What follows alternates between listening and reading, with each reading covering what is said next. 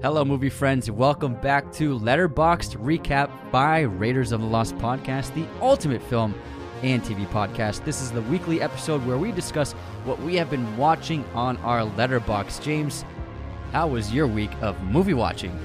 Well, I'm glad you asked me, Anthony, because I'm so excited to talk about my recent week of activity. You've had an impressive week. I saw a couple of things that you saw on your Letterboxd, Thanks, which man. is, I'm liking your reviews. You're doing a great job writing reviews. I'm kind of doing a mix of all kinds of stuff, as we'll get into. I did an old horror movie that I can't wait to talk about, as well as a great coming-of-age teenage drama comedy from the 2000s that no one talks about anymore, which I can't wait to get to. I wonder what it is. But I started off this week with on May 30th, we had a watch party with the Discord friends and Discorders. We watched American Psycho, which is just What a gem. treat and so funny every time. And I gave it 4.5 stars. And my review is, this movie gets funnier and funnier each rewatch. What does this say about me? So I gave American Psycho a 5-star rating because it's one of my favorite dark comedies. And I did a short review because I've already reviewed it in the past. So this time I wrote One of a Kind, an impossible adaptation that perfectly captures the insane and absurd tone of the polarizing novel. Go ahead and open that can, man. Open it. Let's try to do Jim's drinking his Liquid Death. Oh, yeah, baby. He's I on love that. He's on that Liquid Death kick. I've been drinking this stuff for years. Patrick Bateman would like Liquid Death. I recently heard they decided to add more hops to it. But I love American Psycho, and it's something that I've been wanting to do on the Discord watch parties for a while. And it's just, the more times I watch it, the more I appreciate it. There's really nothing like it, the tone that Mary Harron captured. And I think that Christian Bale's performance it really is, in my opinion, one of the most interesting performances I've ever seen on screen to this date, and it really catapulted him into the star he is. But they have great poster selections on Letterboxd, and I chose this one. It's an animated version of him peeling the mask off. If you want to see, check that out. Let me put my glasses on. Oh, that's awesome. Yeah, they had a lot of great options, but That's I love that one best. It's Who did the screenplay? Because that's Mary Harron co-wrote it. She co-wrote it. It was adapted by. Hold on, let me pull it up. Wow, did she do the screenplay as well? Yeah.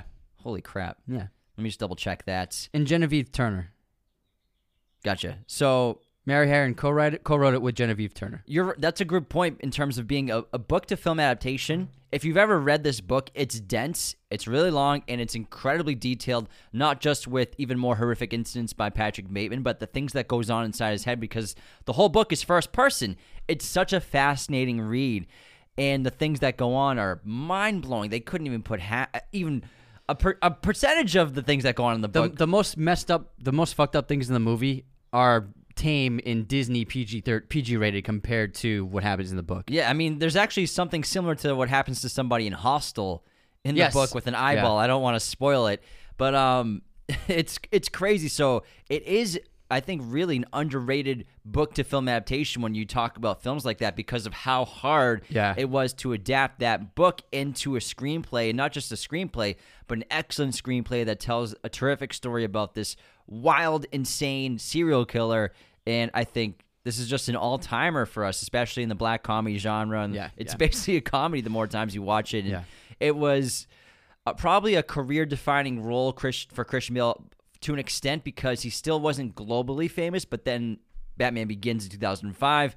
Now he's one of the biggest actors on the planet. But this, I think, was the movie for studios in the film community, people who were in it back then, to realize, like, this guy is incredible. And also the memification of the movie. It was so unpredictable to see that happen. Like, the memes are all over the place still. It's, like, more relevant than ever. Yeah, so it's a great movie. Next up, we actually both watched another movie at the same time. We watched Mad Max Fury Road, because we are posting a full hour-and-a-half long episode on Thursday for Mad Max Fury Road, the absolute carnage, mayhem, action masterpiece by George Miller, which is one of my favorite movies of the last 20 years. What did you give it for rating, Jim? Mad Max Fury Road, I gave it 5 stars because this is an action masterpiece, bonkers film, and this is my review. Where must we go? We who wander this wasteland in search of our better selves. That's actually a quote that's at the end of the film. Mm-hmm. It is a made-up History of Man quote by George Oh, it's Miller. made up? It's not like, it says the first History of Man, Uh-huh. but that's just created by George Miller for, I guess you could say, whoever the historians are of this era. What would the world look like if everything went to shit and we all fought over water and gasoline? It'd probably look like Mad Max Fury Road. George Miller is a creative genius, but he needed 30 years of technological development for us to truly understand what goes on inside his mind for Mad Max. Goes on inside his mind for Mad Max. Not only has he created a world rich with its own love. I'm sorry, I should put my glasses back on. You read too fast. Not only has he created a world rich with its own lore and mythologies based on the new gods of chrome, steering wheels, and gasoline, but he also made a character whose name everybody knows, Max. Tom Hardy doesn't say much as Max after the opening 5 minutes, but that doesn't deter a great performance. Charlize Theron's Furiosa is the hero of this story on a quest to free Immortan Joe's captive brides from their bank vault prison in his citadel of water in the desert. Movies like this fill me with a passion and appreciation for the art of stunt work. These people are fucking insane, and I love them for it. This movie kicks so much ass, and that's my Letterboxd review. Oh, and again, my new Letterboxd account, it's at James Potter _, and the Raiders account, which Anthony runs, that's at Raiders Lost Pod. Thanks for throwing that out. Thanks for the plug. You got it, bro. Anytime. Good luck with your show. Whatever it is. I also gave Mad Max Fury Road a 5-star rating. And I wrote, I could watch a 6-hour cut of this movie. George Miller's wild vision was finally fully realized, and every frame of mayhem is absolutely glorious. I actually just watched the trailer yesterday, and I was like, man, this trailer is fucking insane. For Mad Max? What's interesting, though, because of the color, high saturation look of it, all of the press photos for Mad Max are desaturated and like the typical post-apocalyptic look. Even the fire, yeah. All of it. And so I wonder, was that the original intention? And so media outlets, PR firms and studios, they'll give assets. It's called assets, which is like a package of high still photography of whatever movie they are using for promotion. They'll send it to outlets, send it to people to post on their articles, on their reviews, on their websites. And so it's just like a package of assets that everybody gets sent by the studio, and that happens pretty early on, well before the release.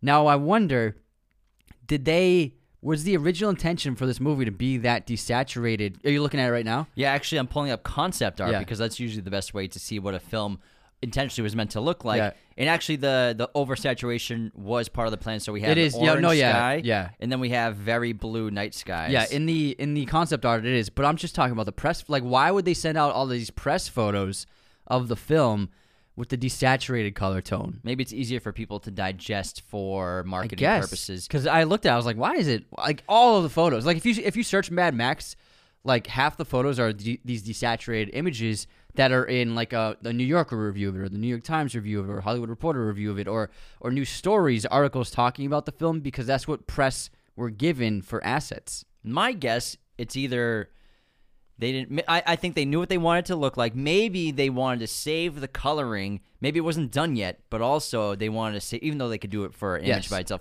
Maybe they wanted to just blow people's hair back with the trailers when they finally saw the trailer and people were like, holy crap, this coloring is incredible. I've never seen anything like this. Versus the bare, desaturated desert that we all see. And I mean, maybe better for marketing with. It's interesting to talk about. I found it like I was like, really, like, why are they like that? So, no, yeah, because I know I've seen a bunch of the images. The first image they released was Tom Hardy running behind the fire, right on the hood of the car, right? Yeah, with the fire behind him. That was the first ever image released. I remember they dropped that like during the Comic-Con trailer drop, and that. But although they didn't show it online, they dropped that photo. And I remember that being the first photo of Mad Max that you saw. There's almost no color in the fire in that image. I know exactly which one you're talking about. That's interesting. Yeah. I think they just wanted to save it and be like... I wonder what the story is. I'm curious. But anyways, moving on.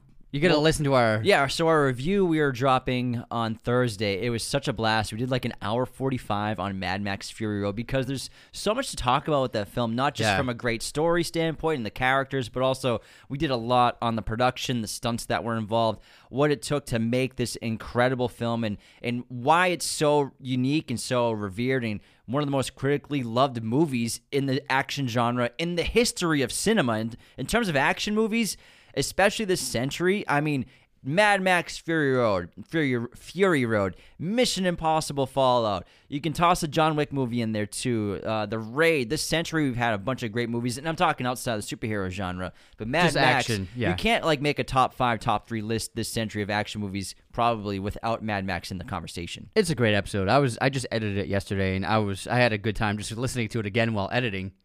I'm happy to hear that, dude. Thanks, man. Thanks. And then of course we saw another movie together. So 3 in a row together. We see quite a few together. Yeah. So we saw Spider-Man Across the Spider-Verse, and we just posted our review of it on Monday, and had an absolute blast at the movie. It was a brilliant animated film. I had a great time seeing it in IMAX. If you haven't seen it yet, obviously see it in IMAX if you can, because the score was absolutely insane.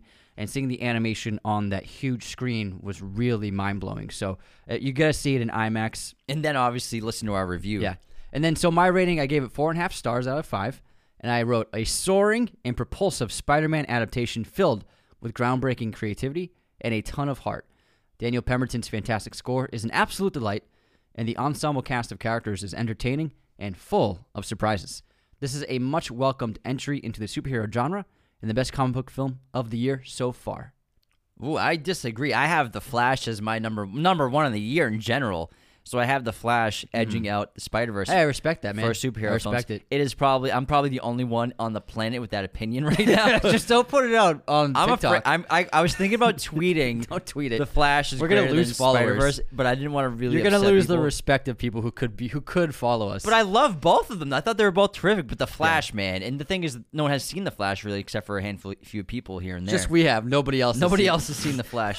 Andy Muschietti showed us in his basement. He held our hands while we watched it. It was great. And he spoke to us in Spanish, and it was wonderful. Now, I gave Spider-Man Across the Spider-Verse 4.5 stars as well. And this is my review. A feast for the eyes. Absolutely exceptional animation on a scale of creativity you could never dream up. Miles is back, a little older, a little taller, and a little wiser. He is a little taller. It's one of my favorite parts about the film is his growth spurt. As the one and only Spider-Man in Brooklyn, life is as chaotic as every other Spider-Man we've come to love. School, family, and fighting crime stretch our young hero thin, but Miles is doing his best to adjust to every direction he's being pulled. Not to mention being faced with a horde of new multi-dimensional enemies. And they're not even as scary as his parents. However, there's a difference between knowing the path and walking the path. That's a Morpheus quote. Miles knows what path to take, but it's up to him to walk it and not let anyone tell him what he can or can't do. You're a charming reviewer. Thanks, man. I try to make people laugh and have a good time when they read my reviews. And I appreciate Sebastian Babo and Marshall for commenting on that review as well. And, just to really talk about the film a little more, if you haven't checked out our Spider-Verse episode, again, we posted it on Monday on every platform. It was such a blast and a delight to see this film. And we had an incredible experience at IMAX headquarters because not only did we see it in probably the best situation at their personal theater, which is always incredible. The fucking seats are awesome. The sound rocks your mind. It's incredible. But we also got a Q&A experience with one of the directors. This was directed by 3 guys, and we had Joaquim Dos Santos there to talk about what the production was like. So definitely go check out our episode. And we talked about the questions that were asked and the things that he was talking about. This was done in collaboration with Collider, the entertainment website. And so we are always appreciative of getting those invites to the Collider screenings at IMAX and working with IMAX. And it was so cool to hear the insights of what goes into not just an animated feature film, but the biggest animated feature film of all time. This had the biggest crew ever for animators. It had over 1,000 people doing the animation on this movie. It took over 4 years to complete. It was also supposed to only be one movie. And they realized, about 3 years into the edit, basically, that we got to turn this into 2 movies. It's too big. It's too much going on. And we really want to do the story justice. And now they're releasing this. The 3rd film will be coming out in March, I believe they said. March, yeah. Yeah, and so... March. And originally, like I'm from Oakland. Originally... From March, bro. I didn't know Oaklanders had an accent. Yeah, that's from March, bro. March, bro. They came up with hella.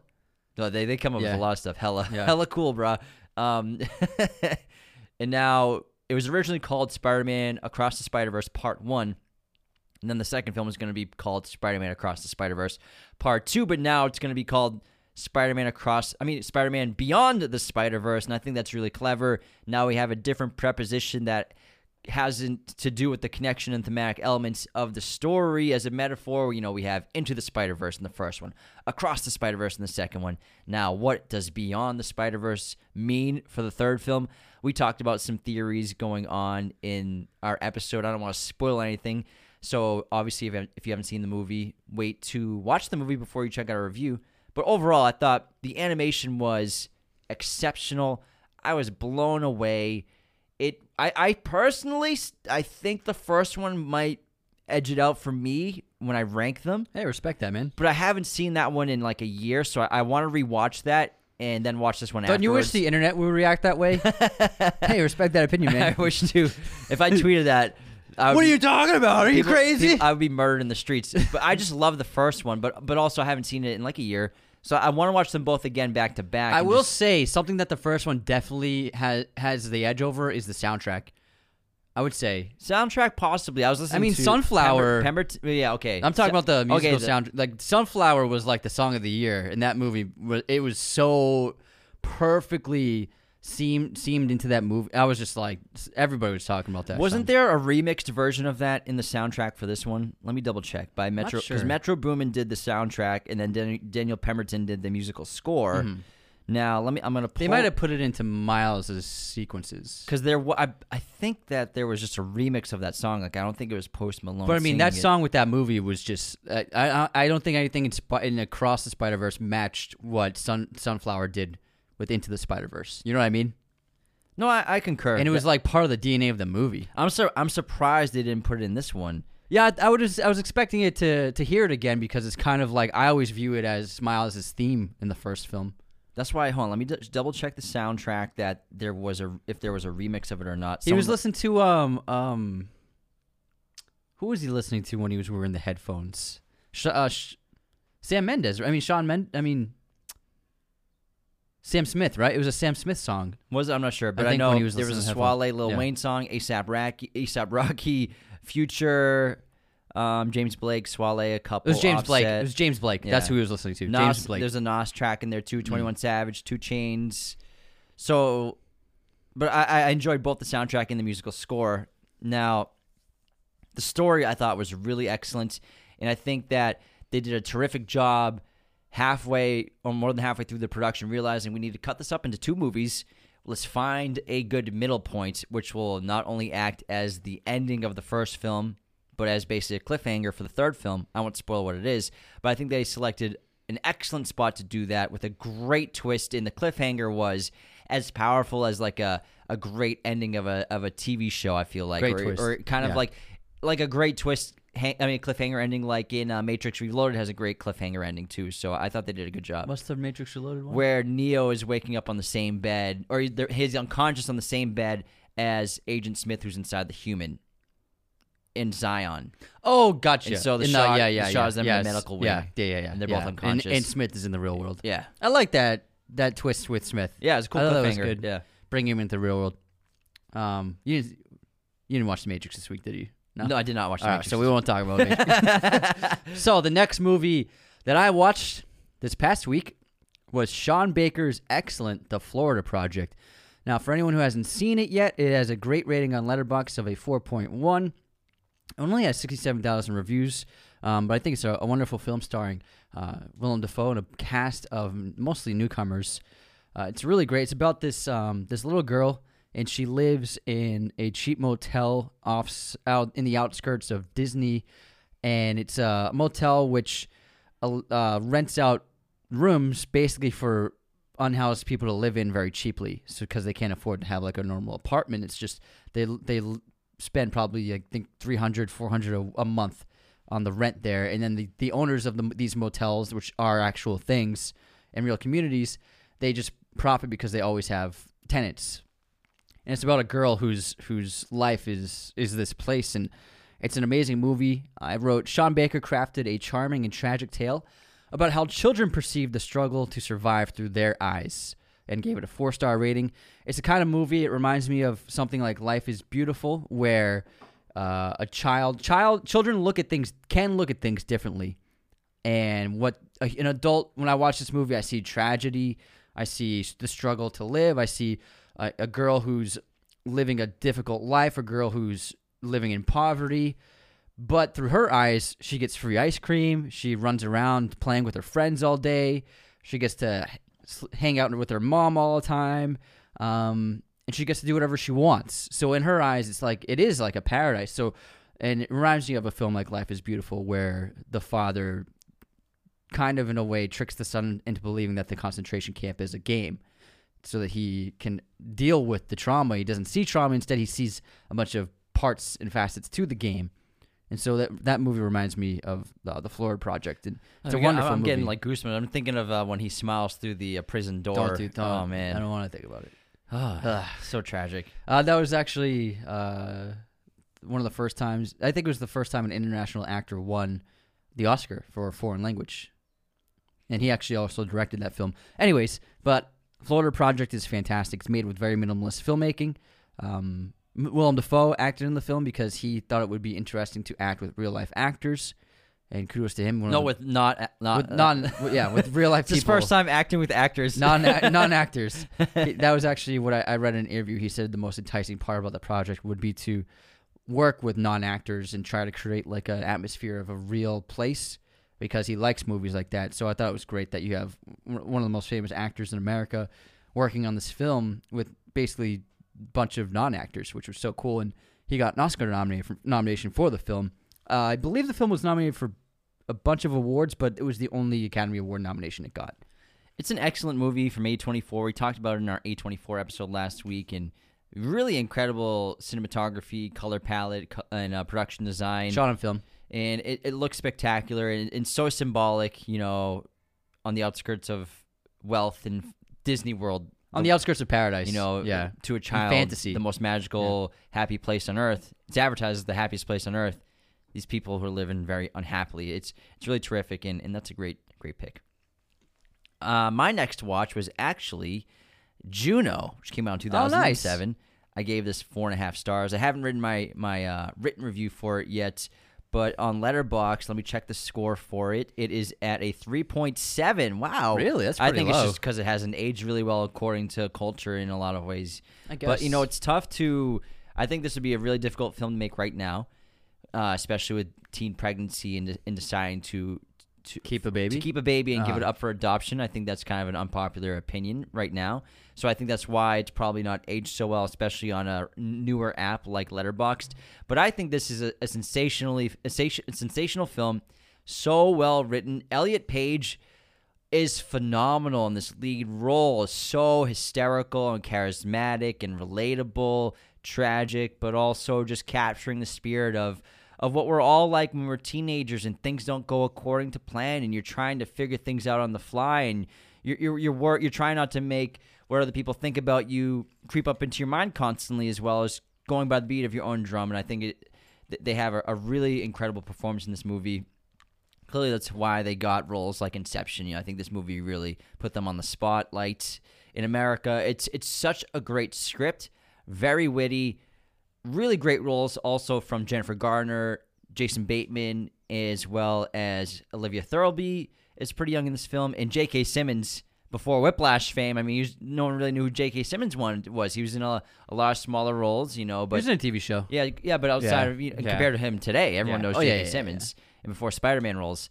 So I think this is a terrific film. It's a great family drama, highly relatable. I mean, I'm sure we all know somebody that became pregnant young. We have someone very close to us that had a teen pregnancy and turned into a beautiful family. And so it's tough to tackle that kind of story in real life story, but also doing it as a great coming of age film for, your youth isn't gone because, Juno in the film, she gets pregnant by accident, but then ends up keeping it and decides to give the child up for adoption to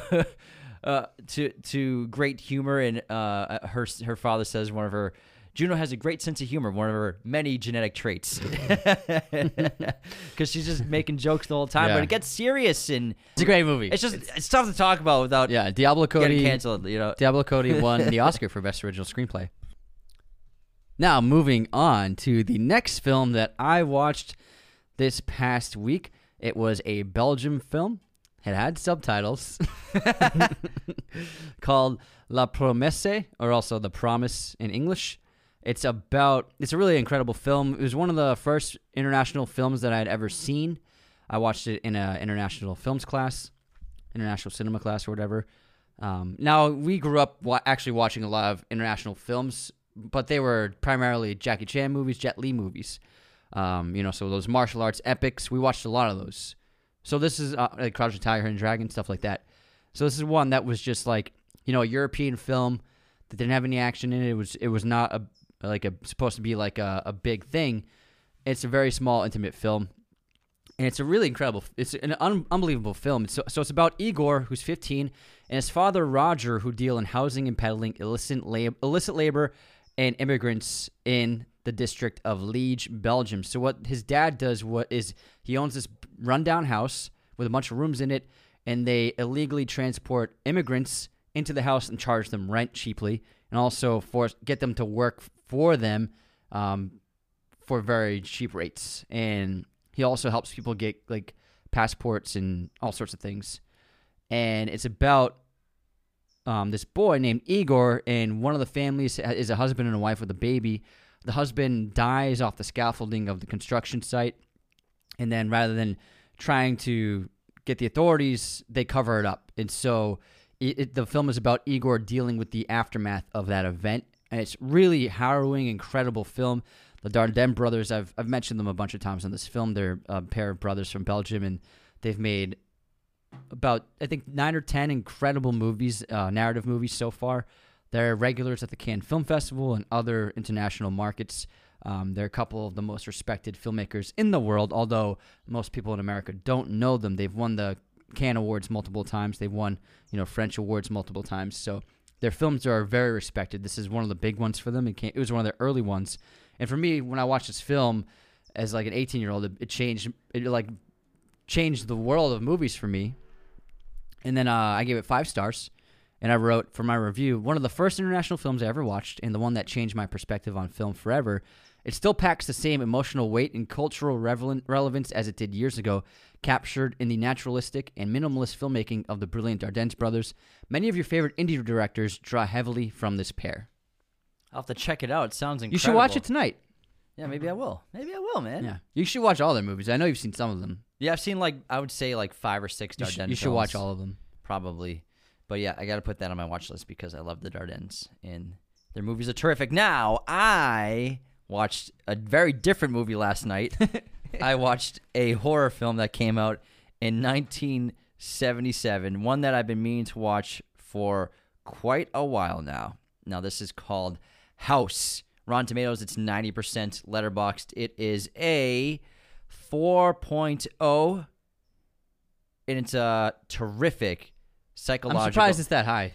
I mean, I think there's a lot of horror fans out there, and this is for horror fans. This is a big movie coming out of Japan. Now, the film let me read a synopsis for it. Hoping to find a sense of connection to her late mother, Gorgeous, the name of the lead character, takes a trip to the country to visit her aunt at their ancestral house. She invites her 6 friends, Prof, Melody, Mac, Fantasy, Kung Fu, and Sweet, to join her. The girls soon discover that there is more to the old house that meets the eye, and I absolutely adored this. It's absolutely bonkers. This is my review. 4.5 stars. Absolutely bonkers, acid trip house of horror. One of the most unique films you'll ever see as it pushed creative and experimental boundaries in 1977. Surprisingly hilarious. And then Marta McFly, our friend, she left a great comment. She says one of her favorite horror movies. This is one. She has great taste. Yeah, I've been meaning to watch this one for quite a while. And the visual effects are great. They're incredible for 1977. I can only imagine it wasn't a huge budget. Also, the matte paintings in this film are gorgeous. They're all over the place, and I think this is really special filmmaking. It's so surreal, and from the moment it starts, you feel like you're in a dream, and you never really leave that dream, and it eventually turns into a nightmare. It's like a fairy tale that turns dark, and I loved every second of it. And the tone that is created in this film, it's so hard to describe what Obayashi was able to create. It's masterful filmmaking, masterful directing. Like, I was watching, I'm like, how does someone come up with not just this idea, but create this magical tone on film, not just with lighting and creative techniques with your filmmaking, with your camera moves, but the writing there as well. I mean, it's something like we always talk about Yorgos Lanthimos. He has this incredible knack for creating a very unique, ominous tone, like you're on a different planet, you're in a different universe. And Obayashi with House, you feel like you're in a dream the entire time, whether it's a good dream or a bad dream. You're stuck in there, and it's very metaphorical, and the characters are hysterical. And of these 7 girls, these Japanese schoolgirls, they're all named after their most prominent traits, whether Gorgeous is the prettiest one, so she's named Gorgeous. And then my favorite was probably Kung Fu. It's the friend of the group who's like really good at martial arts and Kung Fu. And she's always fighting stuff. She's fighting the things in the haunted house that are coming after them. And at the end of the day, not only is it just a great haunted house movie, it's also a witch movie, which I think is really fascinating, and a ghost story at the same time. And it's so dark and twisted, but hysterical. It has a similar tone, I guess you could say, kind of to Beetlejuice, and it reminded me of Beetlejuice while I was watching it. And I think it captures that aesthetic as well. You know, I feel like Beetlejuice took a lot of inspiration from House for sure. And not that that's a bad thing or anything, but I think this is an exceptional film. I'm so glad I finally got around to watching it. And I honestly definitely want to rewatch it soon because I had so much fun. I had an absolute blast watching it. And you know, it's got a great musical tone and score. Yeah, that this awesome. theme, there's this theme in the movie that's present throughout constantly and just gets stuck in your head. And every time you hear it, you know something bad's going to happen. If you love cats, you'll like this movie too. But if you like fucked up, crazy gore as well as great humor and dry, dark humor, you love House. And decapitated heads. Yeah, I freaking love this movie. It is terrific. Great pick. All right. Next up. Oh, we got a cat joining us? Oh, no, he almost came in. Leave the door open. Next up, I have Fruitvale Station, which I gave a 4.5-star rating. I wrote in my review, this is Ryan Coogler's best film. It's a devastating story. Now, this is the movie that brought Ryan Coogler into fame. However, not many people have seen it.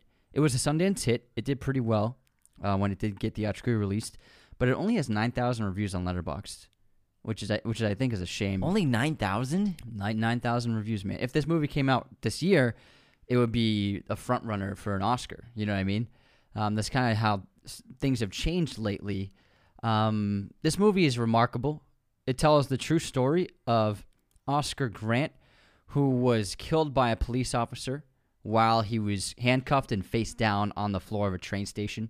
And it was just a brutal real-life circumstance that was recorded by several people on the train nearby. And Ryan Coogler recounts the story of Oscar's last day alive. He's a drug dealer who's deciding to go straight. He's been in prison twice. He has a daughter, like a 7 or 8 year old daughter, and then a girlfriend. And life's not easy for him. But also, what I like is that Ryan Coogler doesn't paint him as like this victim where everything happens to him and nothing was his fault. He actually has a pretty bad temper, and Coogler portrays that multiple times. He can be quite aggressive. He's very aggressive with people when he doesn't have to be. And he's a very flawed individual, but he is trying to change things for the better, and he has a good heart. So I like how Ryan Coogler didn't just make it seem like this guy is an angel and everything was like he was just like a perfect person and then was killed. He was not a perfect person, but that doesn't mean he was a bad person. He had made mistakes, and he's trying to overcome the mistakes of his past. And so he's an uphill battle to make something of his life and to provide for his family. And he's trying to do better. And that movie right there, it's just a great movie. But then Coogler shows you the events of the shooting and how horrible it was, how tragic it is, how unfair it was, and then the aftermath. And Oscar, I mean, it's not a spoiler, he actually passed away later that night from his injury. He was shot through the back by a police officer. The police officer later said that he thought that he was using a taser gun. Unfortunately, which I think is absurd, the man was only convicted of 2 years and then only served 11 months and then was out. The rest of the staff of officers, they were all fired. But that cop getting off after 11 months, I mean, that's just crazy to me. You know what I mean? It's unbelievable. And it's a yearly tradition in this city, in this part of Oakland, where people go to that train station to commemorate Oscar's life. And it's just one of the most tragic films I've ever seen. And it's what made Coogler. It's what got him Creed. And then it's what got him Black Panther. It all comes to the brilliant piece of filmmaking that Fruitvale Station is. And Michael B. Jordan is sensational. Yeah, this was huge for him as well. He'd been in things, obviously. I mean, everyone knows him from The Wire, but he was a kid in The Wire. You know, it was a long time ago. But this was a big role for him to be taken very seriously as a lead actor, and I think this movie clearly showed he's got the chops. He's a lead actor. He's a star, and what a sensational film. Horribly tragic, and I remember when we saw it together back when it came out. What was it, 2013, man? Yeah, a while ago. And we were driving home, and I cried for maybe 5-10 minutes when the movie was over. Anthony was like broken. He could not stop crying. Even the drive home, I'm like, are you okay, man? Like, I finished crying. We saw it at Landmark in Waltham. Yeah, Landmark, yeah. Waltham, baby, hometown. That Landmark It's a good theater. Miss it. Yeah, I remember seeing it there with you. It was like a little indie theater. Yeah, it was cool. But it's a really, really well-made movie, and shows you why these two guys are so talented and some of the biggest names in cinema today in America. I wish more people saw it. I don't 9,000 reviews. 9,000 reviews. So small. Yeah, it's sad. Wow. And I think it's his best film. I think so too. Yeah. I don't think Creed or the other or the Black Panther movies even compare to it. It's that good. I mean, they compare to it, but but I mean, Fruitvale, I think is a really special movie, man. Yeah. It's like his Reservoir Dogs, you could say, to a large extent. Did you see any other movies, or is that it? Yeah. Did you not see any more? No, I wrapped up. Well, I have 17 more that I saw. got a noob over here. Fucking noob. Last night I watched Alice Doesn't Live Here Anymore, which is an early Scorsese film that he made after Mean Streets in 1974. It's a really incredible film. Ellen Burstyn, who you've seen in The Exorcist, she won an Oscar for Best Leading Actress for this film. She plays an incredible role. After her husband dies, Alice and her son Tommy leave their small New Mexico town for California, where Alice hopes to make a new life for herself as a singer. Money problems force them to settle in Arizona instead, where Alice takes a job as a waitress in a small diner. Also, Chris Christopherson is great in this role, in this film, and Harvey Keitel is in this movie as well. Now, it's about this woman. She has a son. He's hilarious, but he's also very annoying, and they portray that perfectly. This mother-son dynamic is the heart of the movie. It's very funny. But she had a husband, Tommy's father, and he was just an asshole, verbally abusive, emotionally abusive, and just an angry person. Then he actually dies in an accident, and that's the opening of the film. The rest of the film is their journey. She wants to go back to Monterey, where she grew up, and so they're on like a road trip to Monterey, but because they have no money, they have to keep stopping in small towns so that she can like work a job for a little bit so that they can save up some more money to keep making the journey to Monterey. And so they stop in two cities. First it's Phoenix, then in Tucson. And she gets into relationships with men in both cities, good and bad. It's an amazing film. It's a very intimate family portrait. It's hilarious. Jodie Foster is in it. She's like 10 years old. It's crazy. I didn't know she was in this. And wow, then, before Taxi Driver. Yeah, she plays Tommy's friend in it. And I was watching. I was like, oh my god, it's fucking Jodie Foster. She's like a little kid. She's like this lanky kid. It's so funny. But Ellen Burstyn is incredible. It's a well-deserved Oscar. It's a wonderful portrait of a single mom struggling to make ends meet to support her child in a world like this. I really adore the film. I had seen it before.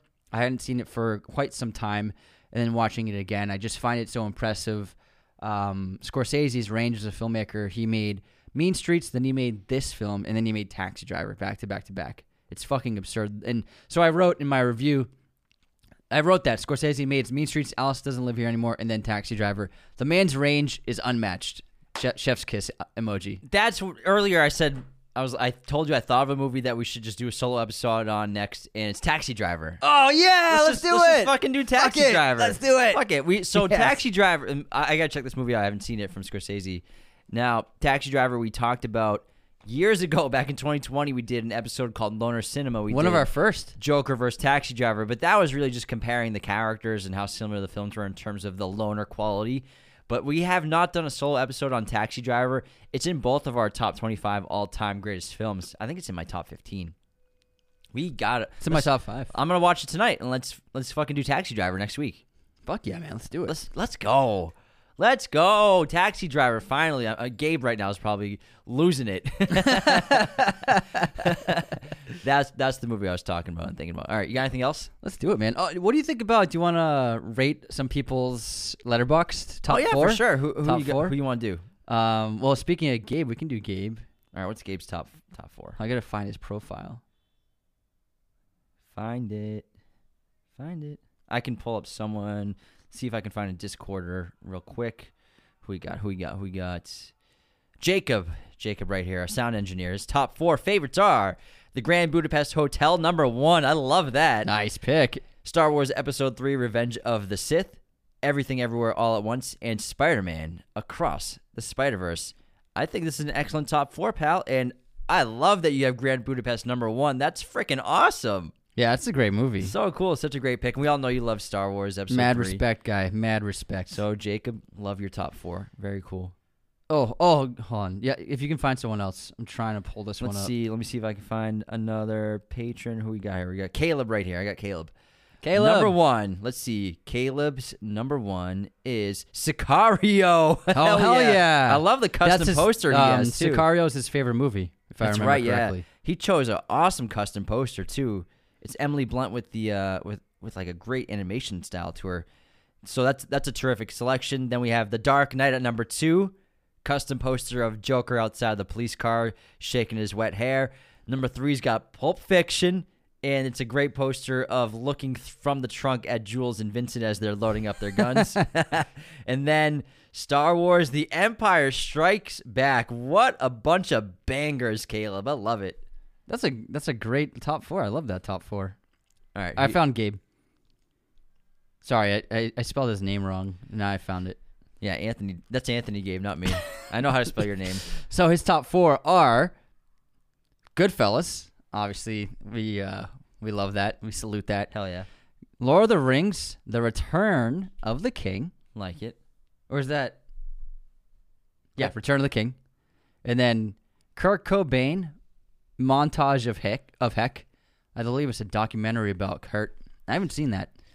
I've always wanted to. Yeah, but I think I've seen some of it. I believe Gabe's favorite band is Nirvana, if I remember. Well, Gabe, correctly. you should check out, what was it, the Gus Van Sant film, Last Days. Last Days. Last Days was basically a story about Kurt Cobain's last days and what it was believed to be like. Michael Pitt played Kurt Cobain, and he really, I was obsessed with Kurt in Nirvana back then, and yeah, me too. 17 years old. Yeah, and he did a terrific job as Kurt Cobain. Michael Pitt was perfect casting. Check it out, Gabe. If you'd like that, Gabe. And then you'll like that. And then Babylon, number 4. Wow, nice picks, guys. Great. We got such great film bros that follow us. I love it. Great taste, everybody. All right, that wraps Letterboxd recap number 2. Number 2. See you next time. Part 2. See you next time for Letterboxd recap number 3. Tomorrow, weekly chat, obviously on Patreon only. Yesterday was Spider-Man Across the Spider-Verse. That review everywhere as well. Thursday, like Anthony said earlier, Mad Max Fury Road. Not Furry Road, like I said earlier. Fury Road. Furry Road. Can't wait to have you all listen to that episode. It was such a blast to revisit it and do an episode on. And then, like I said, next week we'll probably bang out Taxi Driver. That'll be a blast. So nothing but freaking bangers. Let's fucking do Taxi Driver. But bangers on Raiders of the Lost Podcast, baby. Banger after banger after banger. Whew. Find me a podcast that does all those kinds of movies. Mad Max, Spider-Verse, and Taxi Driver. What? I can't, man. It's not possible. If I never had a podcast, I was looking for a movie podcast, this is the one I'd find. I'd be like, that's so humble and modest of you to say. Well, that's kind of what we've been gearing towards. Like, if that's what we always say. Like, if I was stumbling upon movie podcasts, if I found one, what would I want the episodes to look like? And I think we're doing a good job. I think so too. Thanks everyone for listening. Appreciate you all so much. Take care. See you next time. Raiders of the Lost Podcast is a Mirror Image production. Sound mixing done by Jacob Kozler. Opening music by Chase Jackson.